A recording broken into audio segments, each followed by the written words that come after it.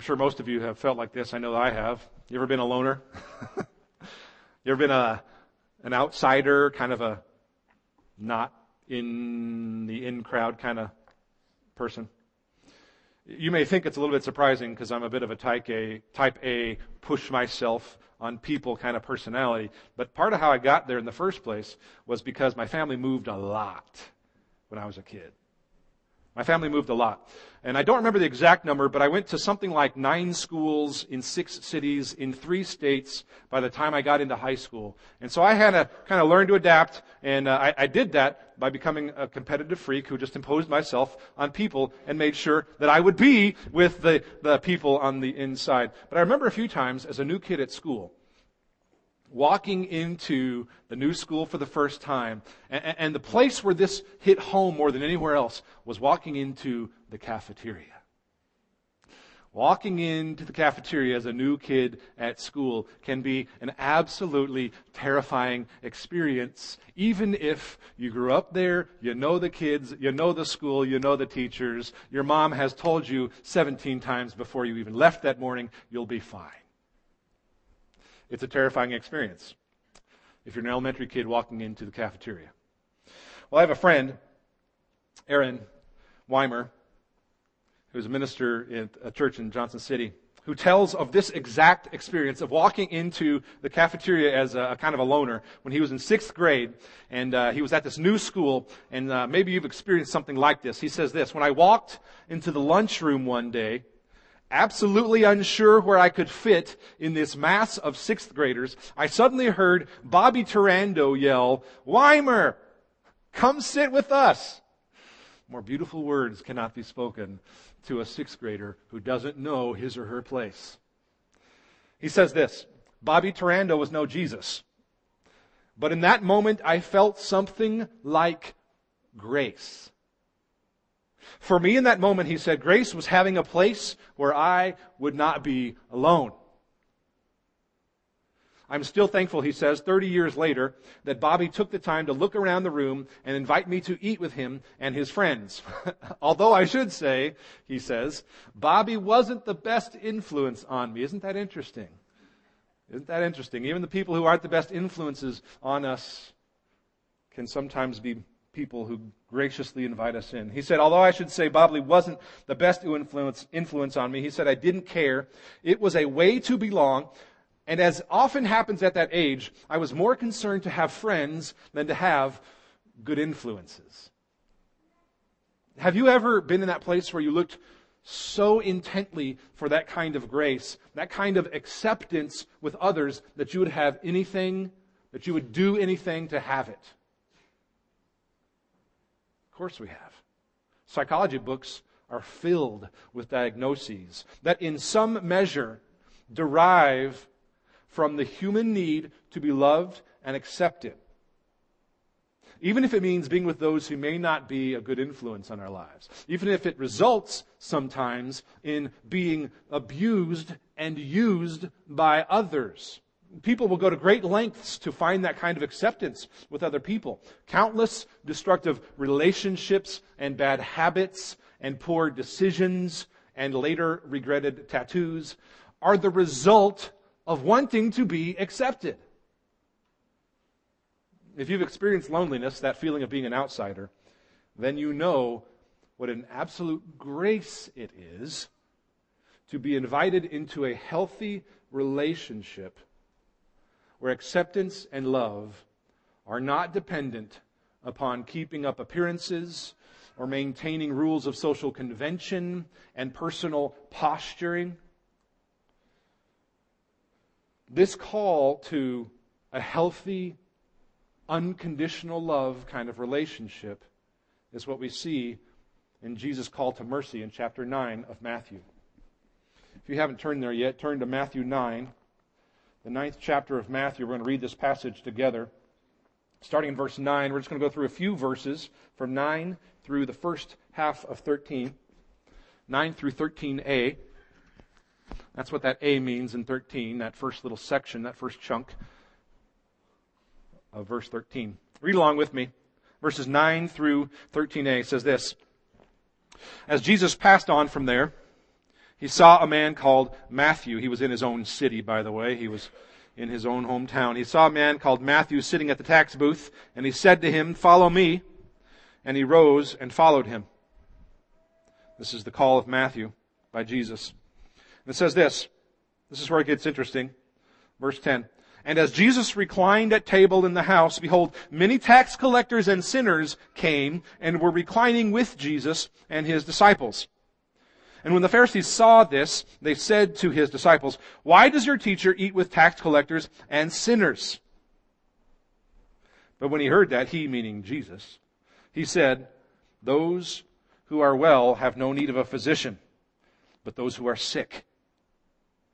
And then he says these interesting words, 'Go and learn what this means.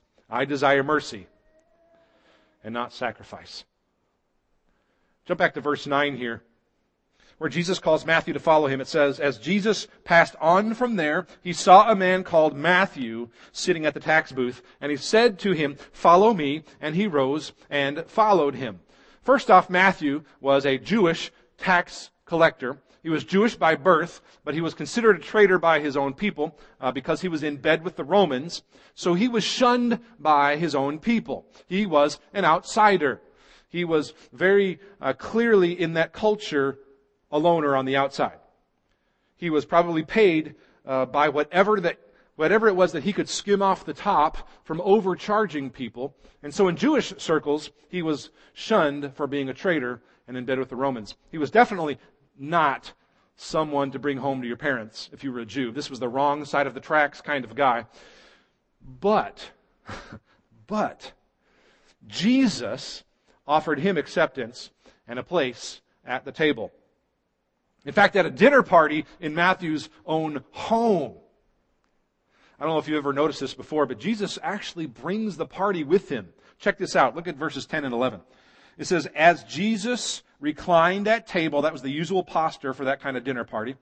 "As Jesus reclined at table in the house, at Matthew's house, behold," that means see or observe. It's what we call an interjection. It's a way of saying here, get this, you're never going to believe this. It says, "Behold, many," not just a few, but many, "tax collectors and sinners came," meaning they came along with Jesus. Apparently they were following too, and there was something, of course, inherently attractive about Jesus and Christ's ways. So many tax collectors and sinners came and were reclining with Jesus and his disciples. We know this is considered a no-no for Jesus to do this because of the next verse. Look at verse 11. "And when the Pharisees saw this," in other words, this scene, this craziness of the sinners going along with Jesus. In other words, this sight to behold. This refers to the whole scene with Jesus at the table, bringing along the dregs of society. When they saw this, verse 11, they said to his disciples, they probably murmured on the side there, kind of keeping it on the DL, "Why does your teacher eat with tax collectors and sinners?" Verses 10 and 11 remind us of another verse in Matthew. It's in chapter 11, verse 19. If you want to turn there real quick. Matthew 11, 19, just a couple pages over probably. This is where Jesus quotes what people have said about him. So by this time in ministry, it's interesting. Jesus has sort of a stock of phrases that people use to describe him. They've started to call him these kinds of things.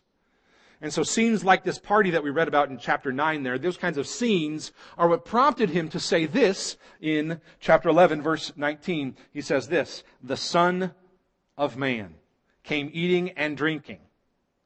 And they say, 'Look at him, a glutton and a drunkard, a friend of tax collectors and sinners.'"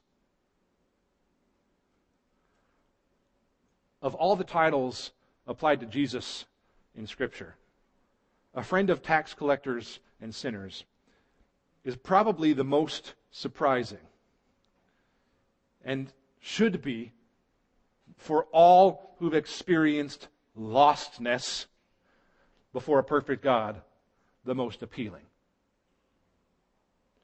Not only does he eat with them, Not only does he eat with them, but he's a friend of them. Notice these people don't actually talk to Jesus himself. They'd much rather go off to the side and talk to his disciples and murmur to others. They'd much rather sow these seeds of discontent and suspicion sort of on the down low, sort of quietly and in a kind of cowardly manner. That term sinners, as the Pharisees used the term, meant anyone who didn't keep the law of Moses and the tradition of the elders the way that they, the Pharisees, had prescribed. Today we'd call these sinners the wrong kind of people, the ones your mom warned you about. In Scripture, the list of encounters where Jesus is a friend to those tax collectors and sinners is a long list. Zacchaeus, Matthew, the woman at the well, the demon-possessed, lepers, Samaritans, the mentally ill, the terminally ill. Most of the disciples, when Jesus first met them, are included in that kind of list. Promiscuous women were included in that list. A Roman centurion was included in that list. And at some point in all of our lives, before we knew the grace of God, every single one of us included on that list. But somehow we forget that, don't we?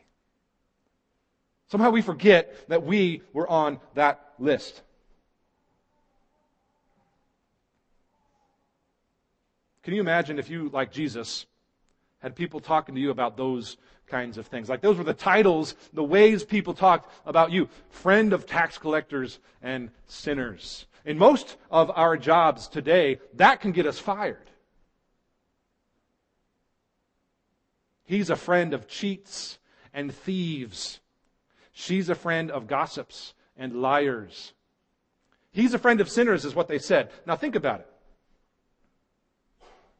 Can you imagine the discussion that would come up about you and me? And the accusations would start to fly? Listen to who she's hanging out with. Listen to who he's hanging out with. Promiscuous people, people on drugs, Muslims, homosexuals, drunks, addicts. Hanging out with those types, are we?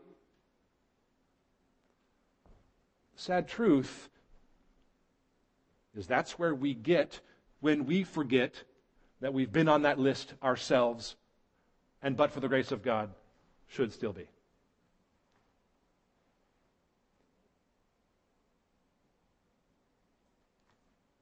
We create that community.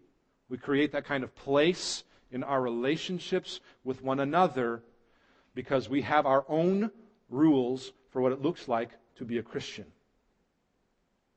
We have our own rules about what it looks like to be a Christian, and they often have little to nothing to do with being Christ-like. Which means when we make discipleship about turning out followers of me instead of turning out followers of Christ, when we add our own self-righteous scales to that equation, we turn friend of sinners into a badge of shame when Scripture uses it as a badge of honor. And if you've been in the local church for any period of time, you'll recognize rules like that. We know them well. We have all manner of self-righteous Jesus culture rules that are more about making followers of me so that I feel good, if we're honest, than they are about making disciples of Christ. They are the ways, all of the ways that we pharisaically impose expectations beyond Scripture itself and live out of a what have you done for me to make me feel good lately kind of place instead of mercy.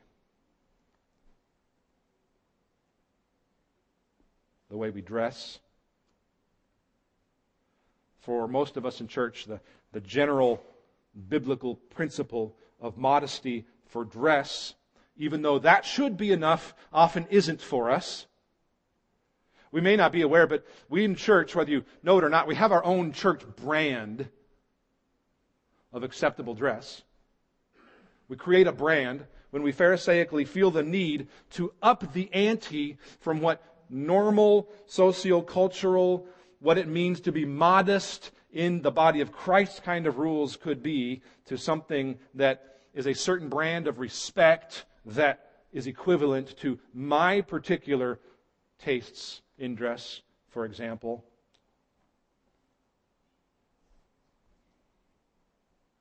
I told somebody a few years ago that I would drop this, but I don't think I'm quite done with it yet. You know, over the years here, I've been here about 10 years now, there have been numerous people who have told me their opinion about how I dress, perhaps 3 to 4 times more than I've received feedback on anything else. You should wear this. You should wear that. You look particularly good today, Scott. Or, I know this isn't said, but I know it's thought because I know it's said to others, and I know that eventually it comes back to me. Why can't he just look like a normal preacher is supposed to look? I've had people buy me clothing.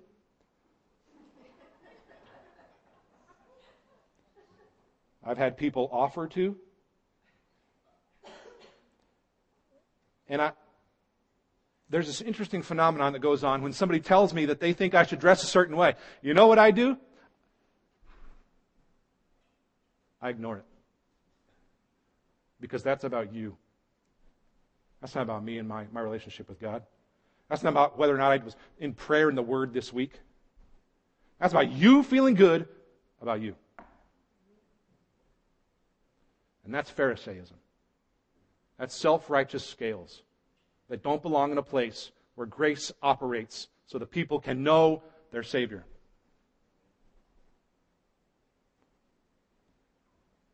Who knows? Pandemonium, like button-down shirts and khakis, may break out.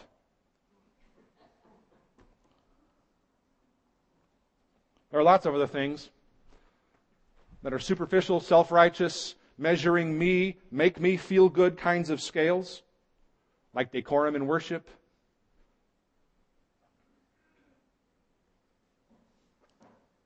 God hears the praises of people when they sing off key. I grieve for the sinners who are kept out of our parties when Jesus would have let them in. We're just getting started. There's a long list. We could keep going for a long time. Let me just mention a few. How about others like where we sit in worship and whether we sit in pews or chairs? Whether we use the KJV or the NIV or the ESV or the NASB, or whether or not I mention your particular favorite? Whether we sing from a hymnal or from a wall? Whether we read Scripture from a piece of paper or from a screen?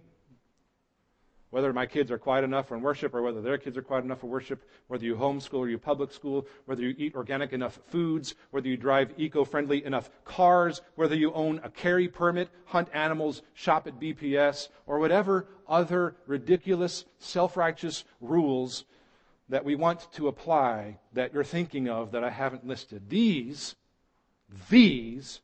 are not rules of people wanting to make friends. These are not rules that come from people who are seeking the lost, like Jesus obviously was in Matthew 9 and in the whole of his earthly ministry. These are the rules of a flesh-driven attempt to make duty-bound robots out of people so that we can look civilized and feel good and righteous about ourselves. These rules are about making whitewashed tombs of our own hearts more than they are about making disciples. These rules are more about imposing a self-righteous system of regulations than it is about loving people and encouraging them to growth in Christ. We church folks, we act like this. And then we wonder why nobody wants to be in our parties.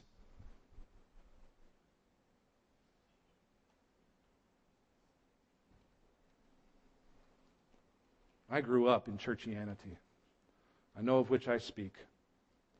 Churchianity perverts discipleship into a process that creates people who look like me so I feel good instead of following Jesus Christ. And friends, this is all about us.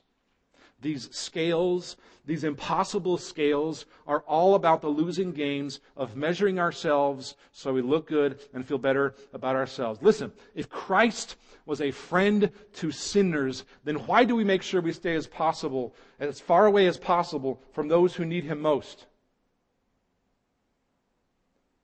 We are stuck in a little Christian subculture.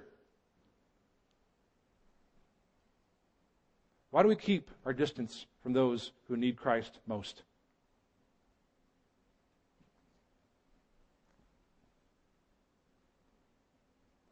I'll tell you why. Not because we're trying to avoid sin. Sometimes, sure, absolutely.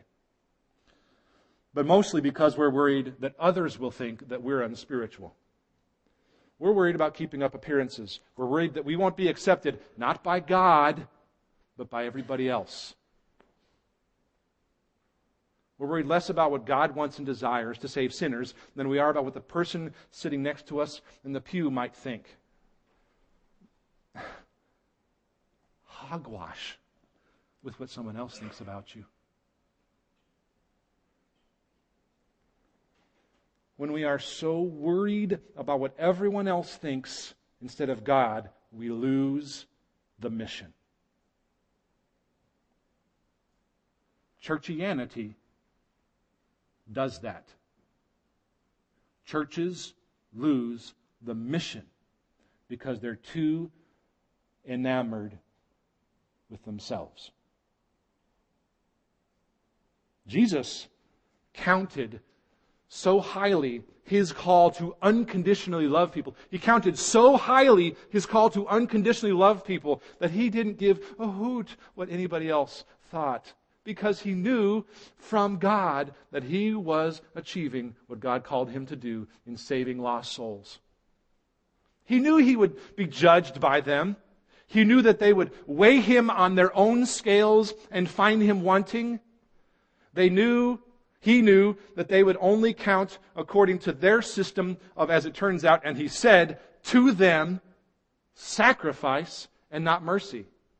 The great irony, friends, is the Pharisees didn't even know it, but even according to their own scales, He fit the bill. Even according to their own scales of sacrifice and perfection, He fit the bill perfectly, and yet still operated out of a place of mercy. Which means that this new scale, this new way of operating in relationships with one another must be marked by grace and mercy. It must be marked by grace and mercy and not empty sacrifice. And that's the reason why Jesus responds here in verse 12 and following. This is the reason Jesus responds with fellowship instead of Pharisaism. He says, functionally here, He says, in effect, I choose fellowship over Pharisee. Look at verses 12 and 13 in Matthew 9.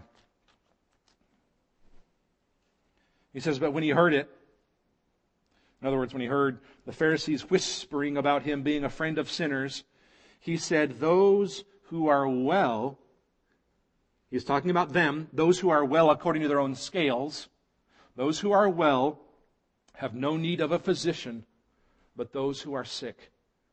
And then He says this awesome phrase, go and learn what this means. I desire mercy and not sacrifice.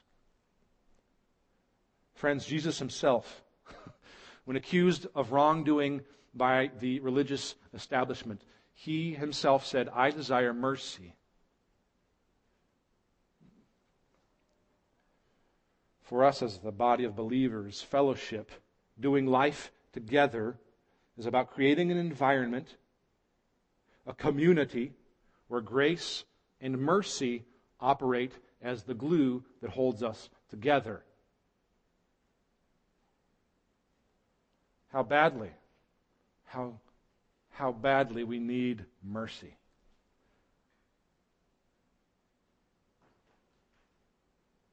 How badly those who don't know Christ need mercy. We don't need any more of the impossible scales of sacrifice that turn us into self-made well people like the Pharisees here. We need mercy. The world needs mercy. When you're sitting in 11E or Tuscan Boulevard traffic at 5 p.m., and you've been waiting in this long quarter-mile line to move forward, and you've got the chance to let somebody in, even though they just pulled up, and they don't have their signal on.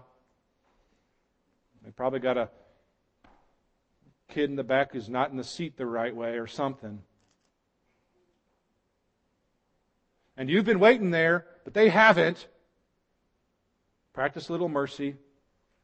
Practice a little mercy and wave them on if you can. How about this? When you go out to lunch, and your server is struggling. And she says, "I'm sorry, we're really behind. I'm doing my best." Instead of repaying what might not even be her fault with sacrificial scales that are pleasing to you, practice a little Christ-like kindness and repay it with the mercy of a smile, a 20% tip, and an invite card that's on the resource table that has the little note that invites her to church and says, "Sorry you had a bad day. Here's 20% nonetheless." The Lord loves you and wants to show you that kind of mercy that is infinitely better than my small little tip. Christians who know mercy and grace act like that. Maybe you need to admit to someone that you've been weighing them on your own self-righteous scales and that you're sorry. Maybe you need to pick up some invite cards on the way out. We all have countless ways walking out those doors today where we can practice grace and mercy in the lives of people who desperately need to experience that, not just out there in the world with unsaved people, but with ourselves. Where do you think it starts? We're not going to magically become some place that cares about lost souls when we can't practice grace and mercy first here.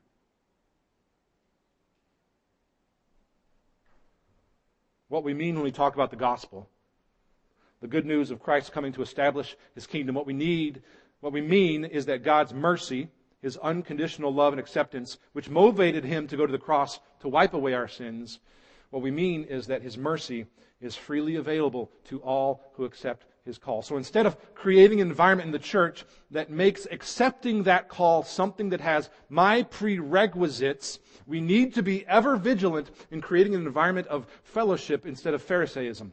A community of people whose relationships are marked by mercy and grace as the glue that holds them together.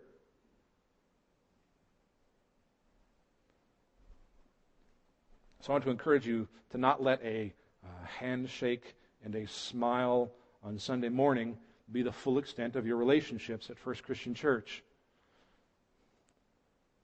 You're not going to experience a lot of really redemptive grace and mercy in the body of Christ if that's where it stays. I beg you to get involved in fellowship where you will rub shoulders with other believers so that we can continue to practice a community of grace-based love for one another. Get involved in a study group where we gather to learn about the Scriptures and form a Christian worldview. Or in a life group where prayer and word and relationships come together to apply the Word of God in a grace-based small group. Get involved in helping with VBS where you can get to know other people and experience some of that mercy and extend it to others.